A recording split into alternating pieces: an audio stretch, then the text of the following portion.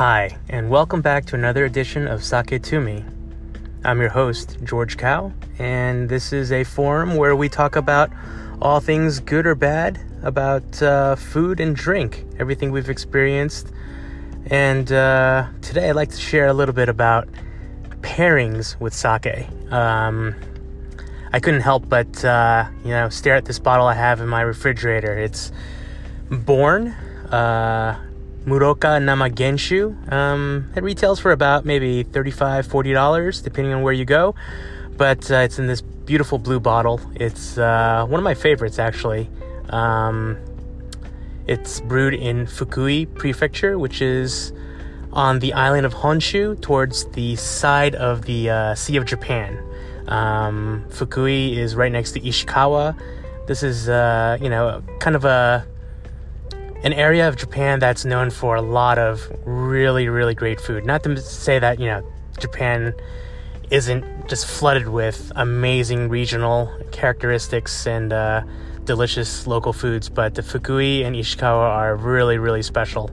And, their sake is also just as special. But what makes this really interesting is Muroka Namagenshu. These words are kind of descriptors of what the sake and how it was designed and crafted.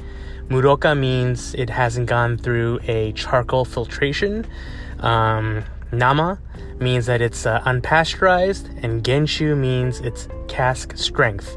So there's a lot of things going on when you take a sip of this sake. It's very rich, chewy, full-bodied, a lot of umami, and when you serve it, basically out of the fridge, treat it like a Chardonnay or a Sauvignon Blanc. It's really, really nice.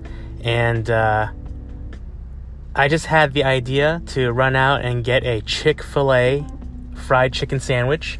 Something fried, something with a lot of, I wouldn't say spice, but it is very flavorful with the spice rub, chicken, bun, mayonnaise. It's got a lot going on, as you can see. A lot of fat, a lot of chew to the dish, and Muroka Namagenshu by Born. It was a winner. It pairs really, really nicely. The finish, the middle, the body, even the attack right on the palate. It doesn't.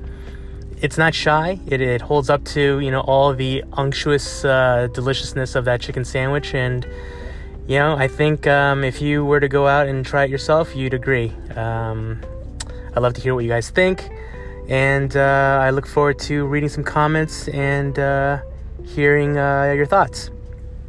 This has been another episode of Sake to Me. My name is George Cow, your host. And I'd like to give a quick shout out to our sponsor, Standard Fare Food Co. Without them, this wouldn't be possible. And I'd like to give a warm thank you for all you listeners out there and fans. And stay tuned for another episode real soon.